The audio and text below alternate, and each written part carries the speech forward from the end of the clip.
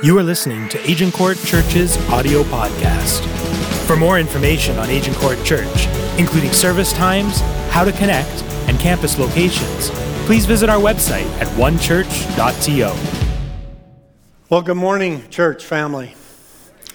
And a special good morning to those who are joining us online. Great to have you with us. We prayed for you just before this morning's services that it would be more than just a virtual experience, that joining us online would mean that you would have an opportunity to connect to God yourself. So great to have you with us. I have a trophy here with me that I've kept hidden for 50 years. You'll understand why in a few moments. This trophy, we had, as a family, just moved from St. John's, Newfoundland, the year before to Halifax, Nova Scotia. So this was at the end of my grade 6 school year. And I was already into summer vacation mode.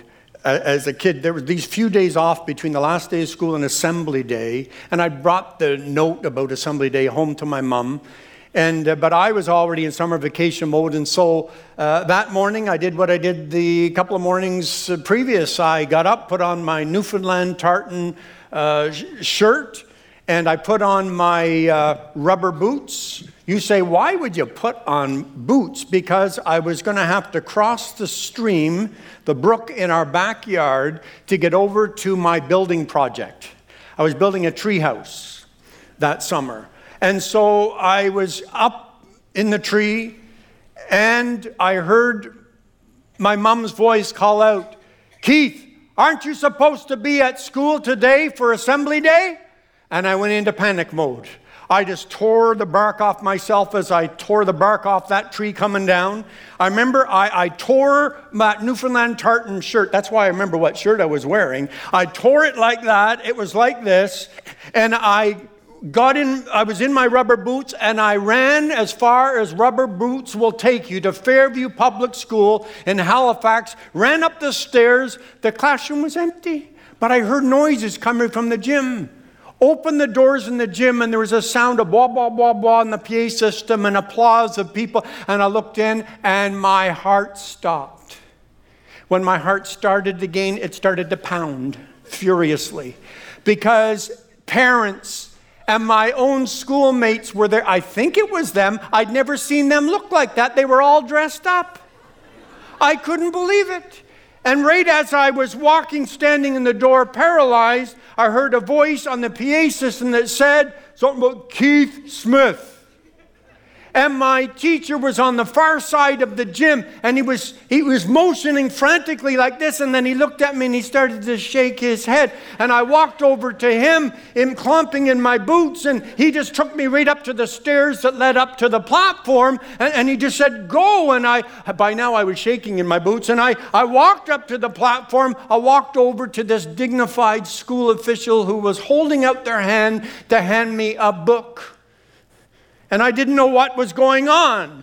I didn't know what was, and when I held up my hand, you could hear the murmur in the crowd just escalating as they saw this freakazoid just moving across the platform. And then suddenly when I held up my hand to shake his hand, this part of my shirt went down. It looked like I had two arms. The kids thought this was great. I somehow got down from the platform. My teacher found a seat, and I was not going to recover soon from this most traumatic experience in my 12 years of life, when suddenly what I dreaded happened again. From on behalf of the Royal Canadian Legion, for the top student in history for the province of Nova Scotia, Keith Smith. The place roared. Now, my ears hadn't stopped roaring from before, but the place just roared. Why? They weren't happy to see me receive an award. They were just happy to see me get up there and put on some entertainment, clomping over with my boots and ripped shirt again. And then I received this trophy. And I was embarrassed. I went home. I learned that day it's not okay to be different. I got home, and on my way home, actually, I had to go into damage control, because what am I going to say to Mom? And so my plan was this. I'll show my parents the book, but I'll hide the trophy in the bushes. And I never showed my parents the trophy. My mom is 87 now. I was thinking about it last night. I thought I probably should tell her about this sooner than later. Not a lot of time. And then I remembered last night, well, she watches the podcasts. I think I'll call her later today. But now we're online. In case you're watching, Mom, I done good. Why was I so embarrassed? Why didn't I tell everybody? I mean, this is a trophy of academic achievement in grade 6. Should be celebrating it. Instead, I hid it. Why?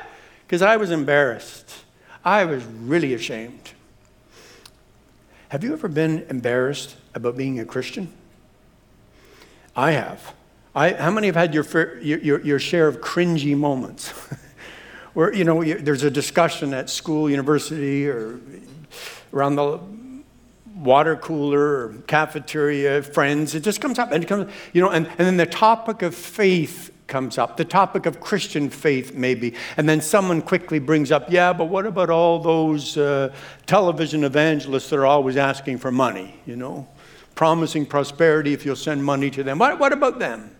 And what about another well-known church leader who has had a financial or moral failure? They hear about that. Or look at what the church did to indigenous people with residential schools. And it's embarrassing, so you keep quiet. You sort of hide the trophy of grace because you don't want to be associated with that. Or it's someone, how many have someone like this? Don't put up your hand, or online, stop smiling. If you have someone that's very vocal about being a Christian, but they are the most pushy, preachy, angry, judgmental, unchristlike killjoy in the place. Anybody got someone like that? I mean, everybody knows what they're against. And so it's embarrassing to say, yeah, and I'm a Christian too. You don't want to be associated with, how many know, it's true for you too. I'm not okay with being different if being different means being very unlike Jesus Christ. Recently, I read an article about scientists who believe in Jesus Christ, died, rose again. Their faith is in Jesus, but they keep quiet about their faith, lest they be painted with the same brush as a brain-free brand of Christianity that still believes that the world is flat. I don't know about you, but I've had my share of cringy moments. Right now, I have people in my life that I have spent years building a bridge between them and Jesus. And they're asking me why evangelicals are so strongly supporting political leaders who are so un-Christ-like in their morals, the way they talk and bully people. The truth is, I'm not okay with that kind of different. So if you've ever been embarrassed about being a Christian, if you ever hidden your identity as a trophy of grace, Pastor Jonathan and I have a series for you, and it starts today. And by the end of this series, we don't want to overpromise and underdeliver, but by the end of this series, you will be equipped to do your life better in 3 different areas: perspective, plans, and priorities. Let's look at our perspective. We want to help you with your perspective to put the craziness of this world in perspective. How do you react now to the news? The false and the factual. How do you respond to the news now? How do you respond to Trump's tweets, Putin's poison, Trudeau's NAFTA, and Ford notwithstanding? How do you respond? How do you process it? How do you respond? How do you react in our world to acts of terrorism, China's ambitions, the refugee crisis in Europe and the day after, the indigenous injustices, the political swing in the world to the right wing? How do you respond to Me Too and guns on the streets of Toronto? I hear some well-meaning people, and they'll say things like this: if only, Pastor Keith, we could turn the clock back and get Canada being a Christian nation. That's the answer. I hear people say, if only we had a Christian prime minister and president, that'd fix our nations. If only we get prayer back in school, that'd get our youth back on track. Well, Pastor Jonathan and I can't promise all that. But we can promise that we're going to help you put the craziness of this world in perspective in this OK series. Secondly, here's something else we're going to help you with. Plan the future with an unstoppable confidence.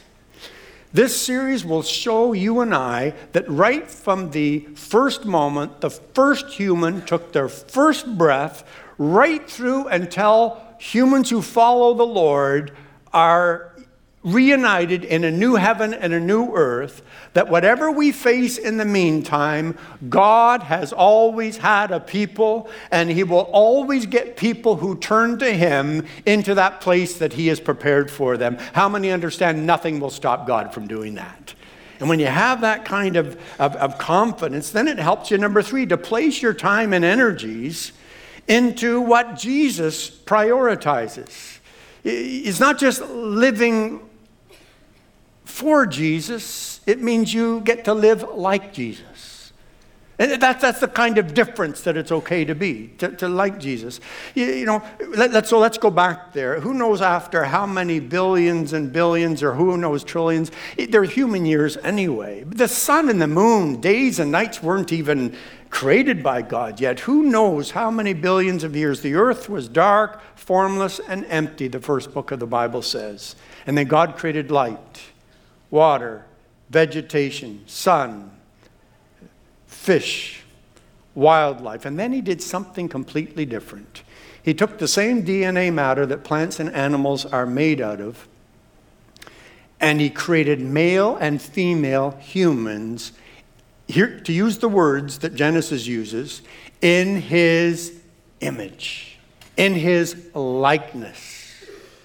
He breathed into these first humans the breath of life. Now, what does that mean? It means that you are not just a package of body, mind, and emotions like your cat or dog or the horses I used to raise, much as I love them. I'm different from them. God installed in humans, it's what makes us human. It's not an add-on feature. It's not optional equipment. It's who we are. It's what makes us human. God made us in his image, in his likeness. He made us spiritual beings. We're more than body, mind, emotions. We're spiritual beings. Now, that doesn't stop us, because God gave us a free will. It doesn't stop humans, and it didn't stop humans from trying to do life without God, just on their own way. And that's when we fell. And how many know we've been falling ever since? It's called the fall of man. We fell from, God had this plan, we chose to go our own way, we fell and we broke something. I had an electric razor in my first year of Bible college. Yes, I was shaving then. Anyway, I had this shaver and went to use it one morning. It fell on the floor and it broke. It was in a couple of pieces. And, the question was, is it going to work after that? I picked it up, put the pieces together, and it made the strangest noise. But I found that if I really worked at it a little different, it didn't work quite the same as it did before. It didn't work the way it was designed to work, but I could get it to shave the few hairs that I had anyway. You know what I mean? I got it to work a little bit. That's an illustration of what happened when you and I as humans failed. How many understand we never were quite the same after that? We broke into pieces. And even when we tried to put those pieces together, we never quite worked the way we were originally designed to work. We have fallen. And you see that in the next generation. You see Abel. Remember Adam and Eve had Cain and Abel. How come every time I say Cain and Abel, it reminds me of that silly little riddle? Have you ever heard it? How long did Cain hate his brother? As long as he was Abel. Yeah, that's how bad it is. Anyway, he hated his brother. But watch Cain. The issue God had with him and pled with him to change. Cain insisted on making up his own way to God instead of letting God be God. And God say, this is who I am. This is the way that you can conquer me. His brother wanted to do that. And so he kills off his brother, and murder enters. But watch what happens in the next generation. You see this back and forth throughout the whole history of the human race as it's recorded in the Old Testament. You see, let's look at this next verse here. You see, Seth also had a son, and he named him Enosh. At that time, people began to, say it aloud together with me, call on the name of the Lord. So that tells us that however murderous and violent a culture and society is, there are still people there that have a broken image of God. How many know a broken image of God still reaches out to the living God? Even if it's broken, it still reaches out. And that's the history of the human race as we see it in the past. There are three ways that we can respond to having the image of God. We can suppress it. I'm just the most evolved animal on the planet, and just suppress the spiritual part of it. Or we can substitute for it. We can have religion instead of a relationship with God. It's reaching out to him, but it's on our terms. This is a man-made controlled religion. I can have religion instead of having a personal relationship with God. Or third, we can express it, and we can call upon the name of the Lord. And you see that happening all throughout human history as it's recorded in the Old Testament of the Bible. You see people like Noah and Abraham and other Bible heroes, they reach out to God. Remember how God comes to Abraham and he says, Abraham, I invite you to be part of my ultimate rescue operation for the human race. I invite you to have children and raise up a nation through them, through whom all nations of the world will be blessed. This is a messianic, this is saying through you is going to come the Savior of the world, the Messiah of humankind. All nations of the world will be blessed. And Abraham says, sign me up. And it's interesting how he responds to, oh God, I'm part of your plan. And he goes, and scripture says he went on toward the hills east of Bethel. There he built an altar to the Lord, and he, say it with me, called on the name of the Lord. And that's human history. Some people suppress the image of God. Some people substitute religion for it, or false gods. And others, they call on the name of the Lord. Remember David? It says, in the day of distress, I will call on the name of the Lord. My soul longs for the living God, he says. And then you have when prayer became illegal for Esther and Daniel in exile in Babylon. What does it say about Daniel? He just prayed the way he prayed before. It's maybe illegal, but I'm just going to call on God. I love it. I remember when prayer became illegal in schools in Canada. Not illegal, it just wasn't practiced in schools in Canada. I loved the response of one girl. She said, Pastor, don't worry about there not being prayer in school. She says, as long as there are tests and exams for students, there will always be prayer in schools. There's something so natural about us to reach out for God's help and just ask him for his intervention. And there were false prophets and there were true prophets. All of these people kept pointing to a day where everyone would have a Savior, the Messiah, and they'd call on the name of the Lord. Listen to Joel. He said, a day is coming, a messianic day, and everyone who calls on the name of the Lord will be saved. And that's exactly what happened. Jesus Christ, the Son of God, leaves heaven, comes to earth to be our Messiah, and dies so that the broken pieces of our image could be restored, could be healed. He comes to heal the broken. And he put those pieces back together. He cleanses them so they can handle eternity. And then Jesus rises from the dead. Now that life that begins when we ask Jesus in to restore the image of God can be lived forever and forever with Jesus in heaven. And so this is the best news ever for the human race. And Jesus tells his first followers, get out there, do what I said when I told about the plan to Abraham, go to all nations of the world.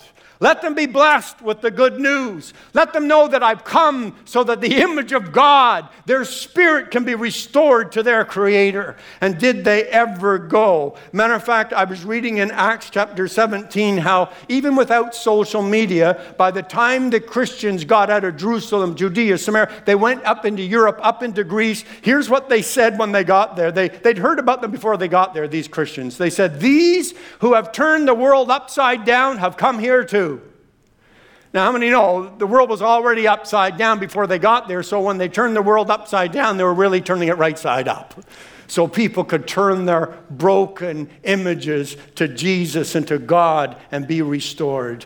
And it's so interesting because I read a bit, not their entire books because they're quite beefy books, but two brilliant non-Christian university profs have tried to explain what happened next in this after Jesus' followers went out into the world. They try to explain it because they're trying to find historically substantiated and sociologically explainable reasons why it happened the way it did. Historian Dr. Bart Ehrman, in his book, The Triumph of Christianity, shows how the then prevailing pagan religions, remember the Roman pagan gods, Greek gods, they basically evaporated, he says. Sociologist Dr. Rodney Stark, in his book, The Rise of Christianity, says that it was because the first Christians did not fear death. Why didn't they? We'll get to that. And he says, and they lived by what he calls their theology of love. He goes on to explain, instead of looking down on people that were worse off than you and saying, I have the favor of the gods because I'm rich, because I'm healthy. He said these Christians cared for the poor, cared for the oppressed, and the outcasts of society, and even loved their enemies. Now this was countercultural to any religious system of the day. They marvel at the historical miracle, to put it in their words, that a tiny, obscure movement on the edge of the Roman Empire, whose leader is dead. Don't forget, they don't believe he rose from the dead. They're not Christians. So they're trying to explain how it grows from their estimate of about 1000 in 40 AD to between 25 to 35 million by the 4th century, and to where now over 2 billion people on the planet self-identify as Christian. Now, you're going to say, those early Christians, what did they live like? What should we be living like? Here's a good time to sort of profile again what Pastor Jonathan already put before you, and that is community groups. This week in your community groups, join one. You know, you can go online and follow the right pathway there to sign up. You can see, if you're here at the Agincourt campus, you can see a connector today. But get in on that discussion. What does it look like to be a follower of Jesus Christ, even in 2018, when it looks so different than it did in previous generations? And we want you to help come to an understanding. It's okay to be different, to live for Jesus today. But get this. Watch this now. Back to these two writers. They point out that the greatest growth in the number of Christians took place when? When Christians were experiencing the greatest persecution. When Christianity was illegal in the Roman Empire. Now, if you've ever seen Gladiator, movies like that, you know a little bit about Christians being thrown to lions, and maybe you've heard the stories about when Nero, Emperor Nero, he had the worst human rights records of any of them, and he actually burned Christians as lamp poles to provide light for his parties that he would have. He's the emperor. Nero's the emperor that killed off the apostles Peter and Paul. And so, just to see these historians and sociologists trying to explain why more people became followers of Jesus when it was illegal to follow Jesus, when we were a subculture. We're going to get into this more in this series as we move on, because it really is going to be an encouragement to us in the Canada we live in going forward. But the followers of Jesus are different, they say. Why? Because, watch this, they were not afraid to die. How many understand? You live in the 1st century. If you see Jesus Christ, your hero and your teacher and your rabbi, die and then rise from the dead, and you see him risen from the dead, how many know that'll do something to you? That'll sort of change the trajectory of your life. That'll sort of substantiate your belief system. And oh, did they ever go to tell people about Jesus? I think they were not afraid to die because, as the Apostle Paul taught it, absent from the physical body is to be present with the Lord. Jesus, who rises from the dead, stands before his first followers and says, because I live, you shall live also. So you're not afraid to die. And watch this, they were not afraid to live. They were not afraid to live. Jesus had shown them how to do that. To love people, to care for people, to even love their enemies. I think the Apostle Paul sums it up best when he says, for me to live is Christ, and to is gain. Why? He says, because to live, that means I'm going to be using the rest of my life to reawaken the broken image of God in as many humans as possible. It will mean fruitful labor for me, he says in Philippians, and to die, I get to be with my hero and my God forever and forever. That will be gain. But that was then. This is now. That was the first century Christians. Those that met Jesus and first groups that started to follow him. This is us. But in a few moments, you know what we're going to finish this gathering singing? Your promise still stands. Great is your faithfulness. I believe you can do it again. You know, Pastor Jonathan and his wife Shelley came and spent a couple of days with Esther and I at our place up north, and you know, we decided we're not going to talk church and talk shop talk the whole time. But you know, we always end up talking about the same thing. How can we reach as many people as possible for Jesus? We're on vacation, but we just can't hold it back. It's in our hearts. How can we reach as many of all generations for Jesus during our time on the planet? Oh God, do it again. How many in your heart you say, God, in my lifetime, I long to be a part of you doing what you did in the New Testament again in our lifetime? Amen?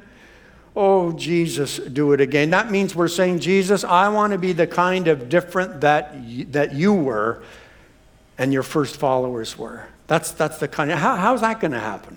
Well, let me give you two things before we sing that song and close in prayer. Here's the first one. If we really want to be that kind of different, be like Jesus, it will mean, first of all, respond directly to Jesus and not to someone else's experience with Jesus. Not that person at work, for sure. That, you know, anyway. I was brought up in a wonderful Christian home. My parents were the real deal. Are you still listening, Mom? Saying good things about you now. I followed Jesus since I was a child, like anyone who grows up in the church. I had a lot of maturing and spiritual growing up to do. But one of the critical times was when I was a teenager in Halifax, not long after I would have got that trophy. And I was reading the New Testament, the Gospels in particular, in a language I could understand. J.B. Phillips' translation of the New Testament. And I fell in love with Jesus.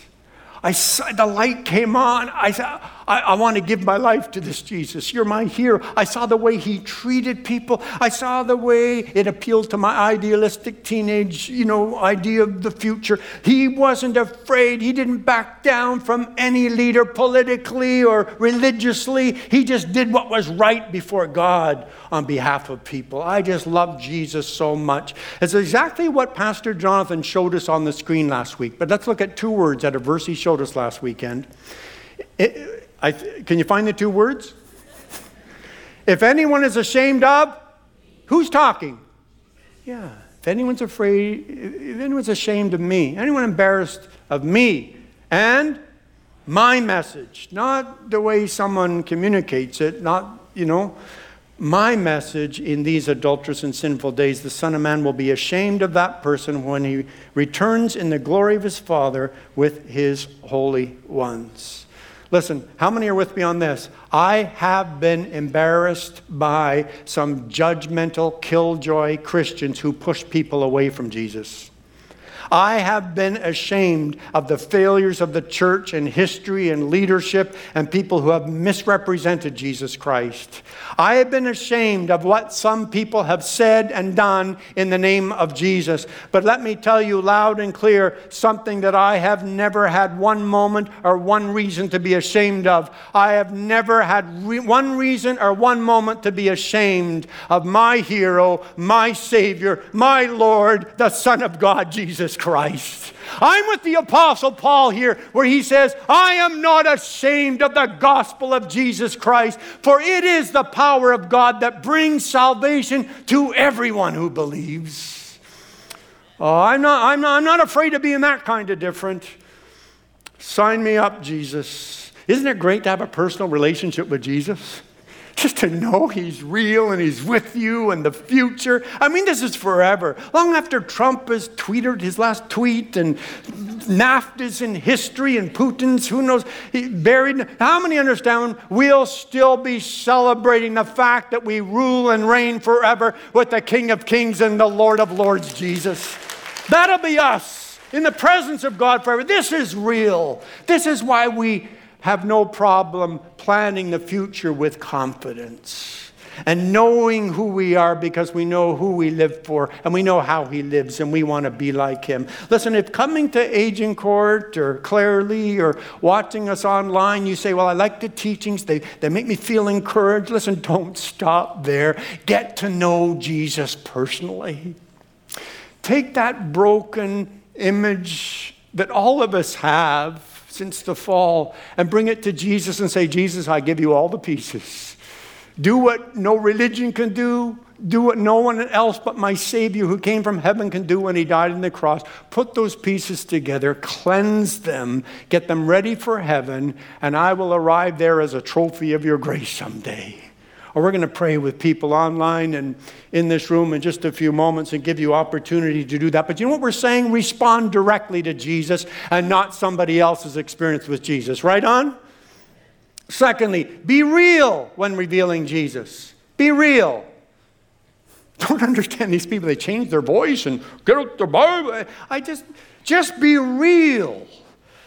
You know, start with your attitude. Don't expect non-Christians to act like Christians. Lord knows it's hard enough to get Christians to act like Christians. You know what I'm saying? Listen, you're not superior to anyone just because you've had the privilege of hearing some good news about Jesus. When you see a non-Christian acting like a non-Christian, don't judge them. Just say, Jesus, if I didn't know you, that'd be me. Secondly, let people know what you are for, not just what you are against. Right on? Let them know what you are for. Jesus' first message, he was clear. He says, I'm on mission. God so loved that I'm here to give myself to die for the world. Jesus in the synagogue in Nazareth says, I'm here for people. If you're broken, I want to heal you. If you're oppressed, I want to see you set free. And whoever you are, I got good news for you. Good news for everyone. And then he told us to represent him, to look like him when we go and try and do that. And so that third of all means let your actions speak so loud, people want to hear what you have to say. My friend, Canadian Christian, Dr. Brian Stiller, just wrote a book, and I read this part with interest. When up to 10,000 refugees were fleeing Syria and other countries, mainly coming across the 11 kilometers over into Greece, he said, guess who was there to meet them? Let me read from his book. Who was there to greet them with dry clothes, a hot drink, food, medical help? I saw primarily Christians from Greece and elsewhere. Most migrating refugees were Muslims, but those who call themselves by Jesus' name, with nothing but an open heart of welcome and well stocked with provisions, made sure they were greeted and helped along the way. He gets specific. He says, we met Eurovision. That's a Christian humanitarian ministry in Europe there. Samaritan's Purse, Child Evangelical Fellowship, Agape, Campus Crusade, Seventh-day Adventist, Caritas, Youth with a Mission, World Vision, World Relief, and many, many local church people were there. How many know that's action speaking? That's action speaking. People, when you love them so practically at such a crisis time, how many know they're going to be able to, they have reason to listen to what you have to say about why. Here in our church, I asked Pastor Austin, how do we do with, because one of the ways we touch our community with people who are in desperate need is community connections. And Pastor Austin tells me we have 60 volunteers, mainly from our church, but from some other churches like Chinese Baptist Church. Isn't that great that they work with us? Serving over, get this, 600 families. 25% of them are Syrian refugees. We're up to 2 nights a week now, feeding them and providing them with practical stuff. How many understand that's action speaking? Now that's the world, Christians, that's our church community doing this together. What about you and me? You know, Pastor Jonathan and I will always tell you stories about us witnessing to people because we want to practice what we preach. Not only that, but we love Jesus so much you couldn't stop us from talking about him if you wanted to. But it starts with actions. Let me give you an example. We have a new neighbor at our cottage area up in the near north of Ontario. And this past August, you know, Esther we didn't even know who he was. He actually turns out to be a very young man who's an up-and-coming Canadian painter, an artist, very, very successful. You wouldn't believe what he sells some of his paintings for. I would like one of his paintings till I heard what it costs. Anyway, he's a neighbor of ours, and we just, not knowing who he was, we just welcomed him. I've been offering him input on building and all kinds of stuff, and on the new area he has moved into. Esther's been providing goodies and food and all that. And so the other day he was over coming to pick up something else that Esther had ready for him. And he said, I'd like to ask you some questions about building. And so I got into his little rickety, I don't even know what you call them, this little cart thing, sort of a golf cart kind of a thing. And we're heading back to his property. And I said, he just came out of me. I said, Ryan, I said, I have a daughter-in-law who's a jeweler. I always pray for her eyes. Lord, protect her eyes because she needs that to do the kind of fine detailed work she does in jewelry. And I said, but Ryan, I heard you with the chainsaw a few times this summer. And I've worked those things, and I've had some close calls, and I know how dangerous they can be. So Ryan, every time I hear you on the chainsaw, do you know what I pray?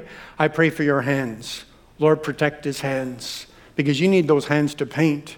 And I just went on, I pray for you, Ryan. And you know what? He just kept saying, thank you, thank you, thank you, thank you. He didn't say anything else, just the whole time, just thank you. He'd think about it again, thank you, thank you. I thought he had a stuttering problem. Anyway, was it personal? Yeah. Was it embarrassing? No. You could tell that it was just doing a little something of awakening that broken image of God in his life. We're building a bridge to tell him more about why we say stuff like that and pray stuff like that. We want to tell him about our Jesus someday. How many understand? Reveal Jesus this way. Let your actions speak so loud that people want to hear what you have to say. Right on? They want to hear what you have to say. It's okay to be different. If being different means you become known for being like Jesus, for caring for people like him. Prostitutes, sinners. Why did he hang? Because he was trying to tell us everybody. He loves everybody. It's okay to be different if our actions are speaking louder than what we're trying to say to people. How many understand that's what makes Christians different? It's okay to be different. If you're the person at work or school that is the most trustworthy person around. It's okay to be different if you're kind and you're learning to be kinder. It's okay. It's okay to be a Christian if that means being humble and saying you're sorry when you mess up.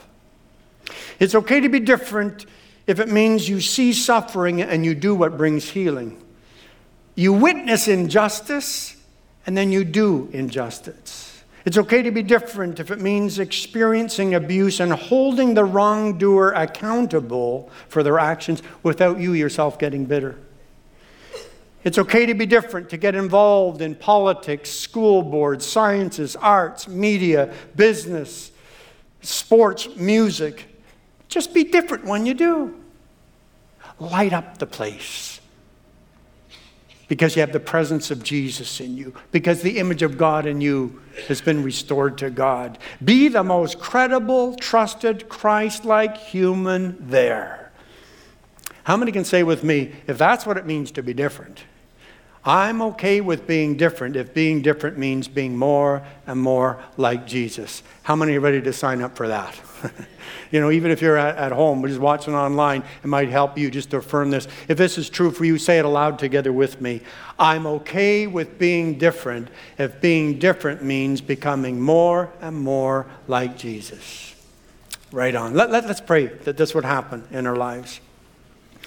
First of all, how many online or right in this room at Kennedy and Finch would say, Jesus, you died for me to restore me to God as much as you did for any human. And I have a broken image of God in me that needs to be cleansed and restored. And you died on the cross for me to do that. And I receive you today as the one who forgives my sins and gives me new life and gives me eternal life. I receive you. I'm going to start following you today, Jesus. And if you're already a follower of Jesus, how many would just say, Jesus, reveal yourself through me. May I become more and more like Jesus. Make sure you don't miss a message by subscribing to this podcast. All creative content and production for this podcast is provided by the One Church creative team.